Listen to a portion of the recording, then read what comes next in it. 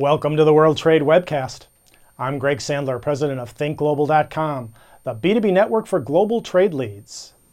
This week on the World Trade Webcast, we're talking with Charles Dittrich, vice president of regional trade initiatives for the National Foreign Trade Council, about the policy implications of the midterm elections on the nation's international trade agenda. Chuck, welcome to the World Trade Webcast. Greg, thank you. It's great to be here. It's good to talk with you. Likewise, we're really happy to have you with us today. Chuck's responsible for determining and advocating policy positions, creating lobbying strategies, and managing trade policy issues. His work includes the management of business coalitions and support of bilateral free trade agreements, regional trade initiatives, trade adjustment assistance, and trade preference programs. He spent over 20 years at the nexus of business and government policy, working with domestic and foreign corporations and governments. Chuck, as we know, the Republicans now control both houses of Congress, while President Obama has 2 years left on his term. Let's start our conversation this week with your general assessment of the implications Republican control of both houses may have on the nation's trade policy agenda. Well, thank you. I don't know if it was how big of a surprise it was. But I think it's going to be pretty much focusing on the tasks at hand. I don't see a big tectonic shift. I think that those that have been reelected, they may change sides of the aisle or go to the head of the table.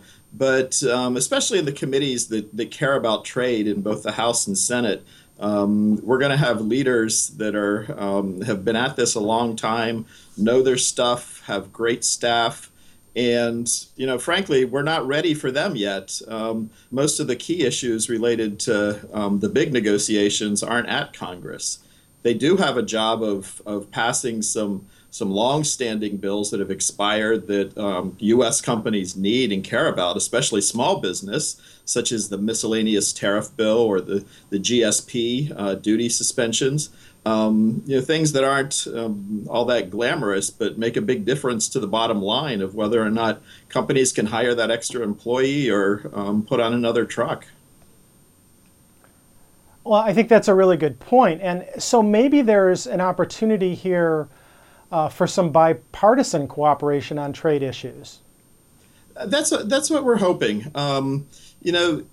It used to be a very united Republican view of trade and the value of it, and traditionally there was a bit of a tension within the Democratic Party. There were many Democrats who saw the value of trade. And there were some who were more trade skeptics, if you will. And there was that back and forth within the Democratic Party among those further on the left and those more in the center of the New Democrat coalition.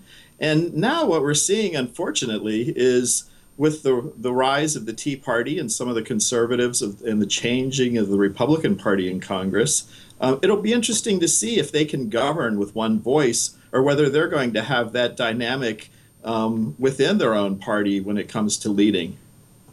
Well, I think that's a very good point. And on the subject of the Tea Party, where we know there are a lot of very fiscally conservative members, we've seen some increases actually in funding, particularly for the International Trade Administration, as well as some grant funding that went to the Small Business Administration to help small and medium-sized businesses involved in exporting. Is that fiscal conservatism likely to sort of close that pipeline of resources that are helping small and medium-sized businesses? Well, that's obviously the potential, and the answer to that question, I think, is how good of a job that the leadership does in educating the full spectrum of their membership, and how good of a job we do and companies back at the district level do in making sure their members realize that this isn't something theoretical, that this makes a big difference. Even if you look with before the election, the problems that we had with the Ex-Im Bank. Ex-Im Bank is something that makes a difference in how much a small company can export, how much a smaller supplier can give and what kind of business they can do to the larger companies that use XM. And, we're still not out of the woods in being able to preserve the U.S. ability to compete on trade financing that all of our major trade partners have at their disposal. Well, that's also a really good point, and I want to return to the subject of XM reauthorization later in the week. And also, tomorrow, I'd like to focus a little bit on the National Export Initiative, one of the premier agenda issues of the Obama administration's first term that's carried into the second term. But that's all our time for today.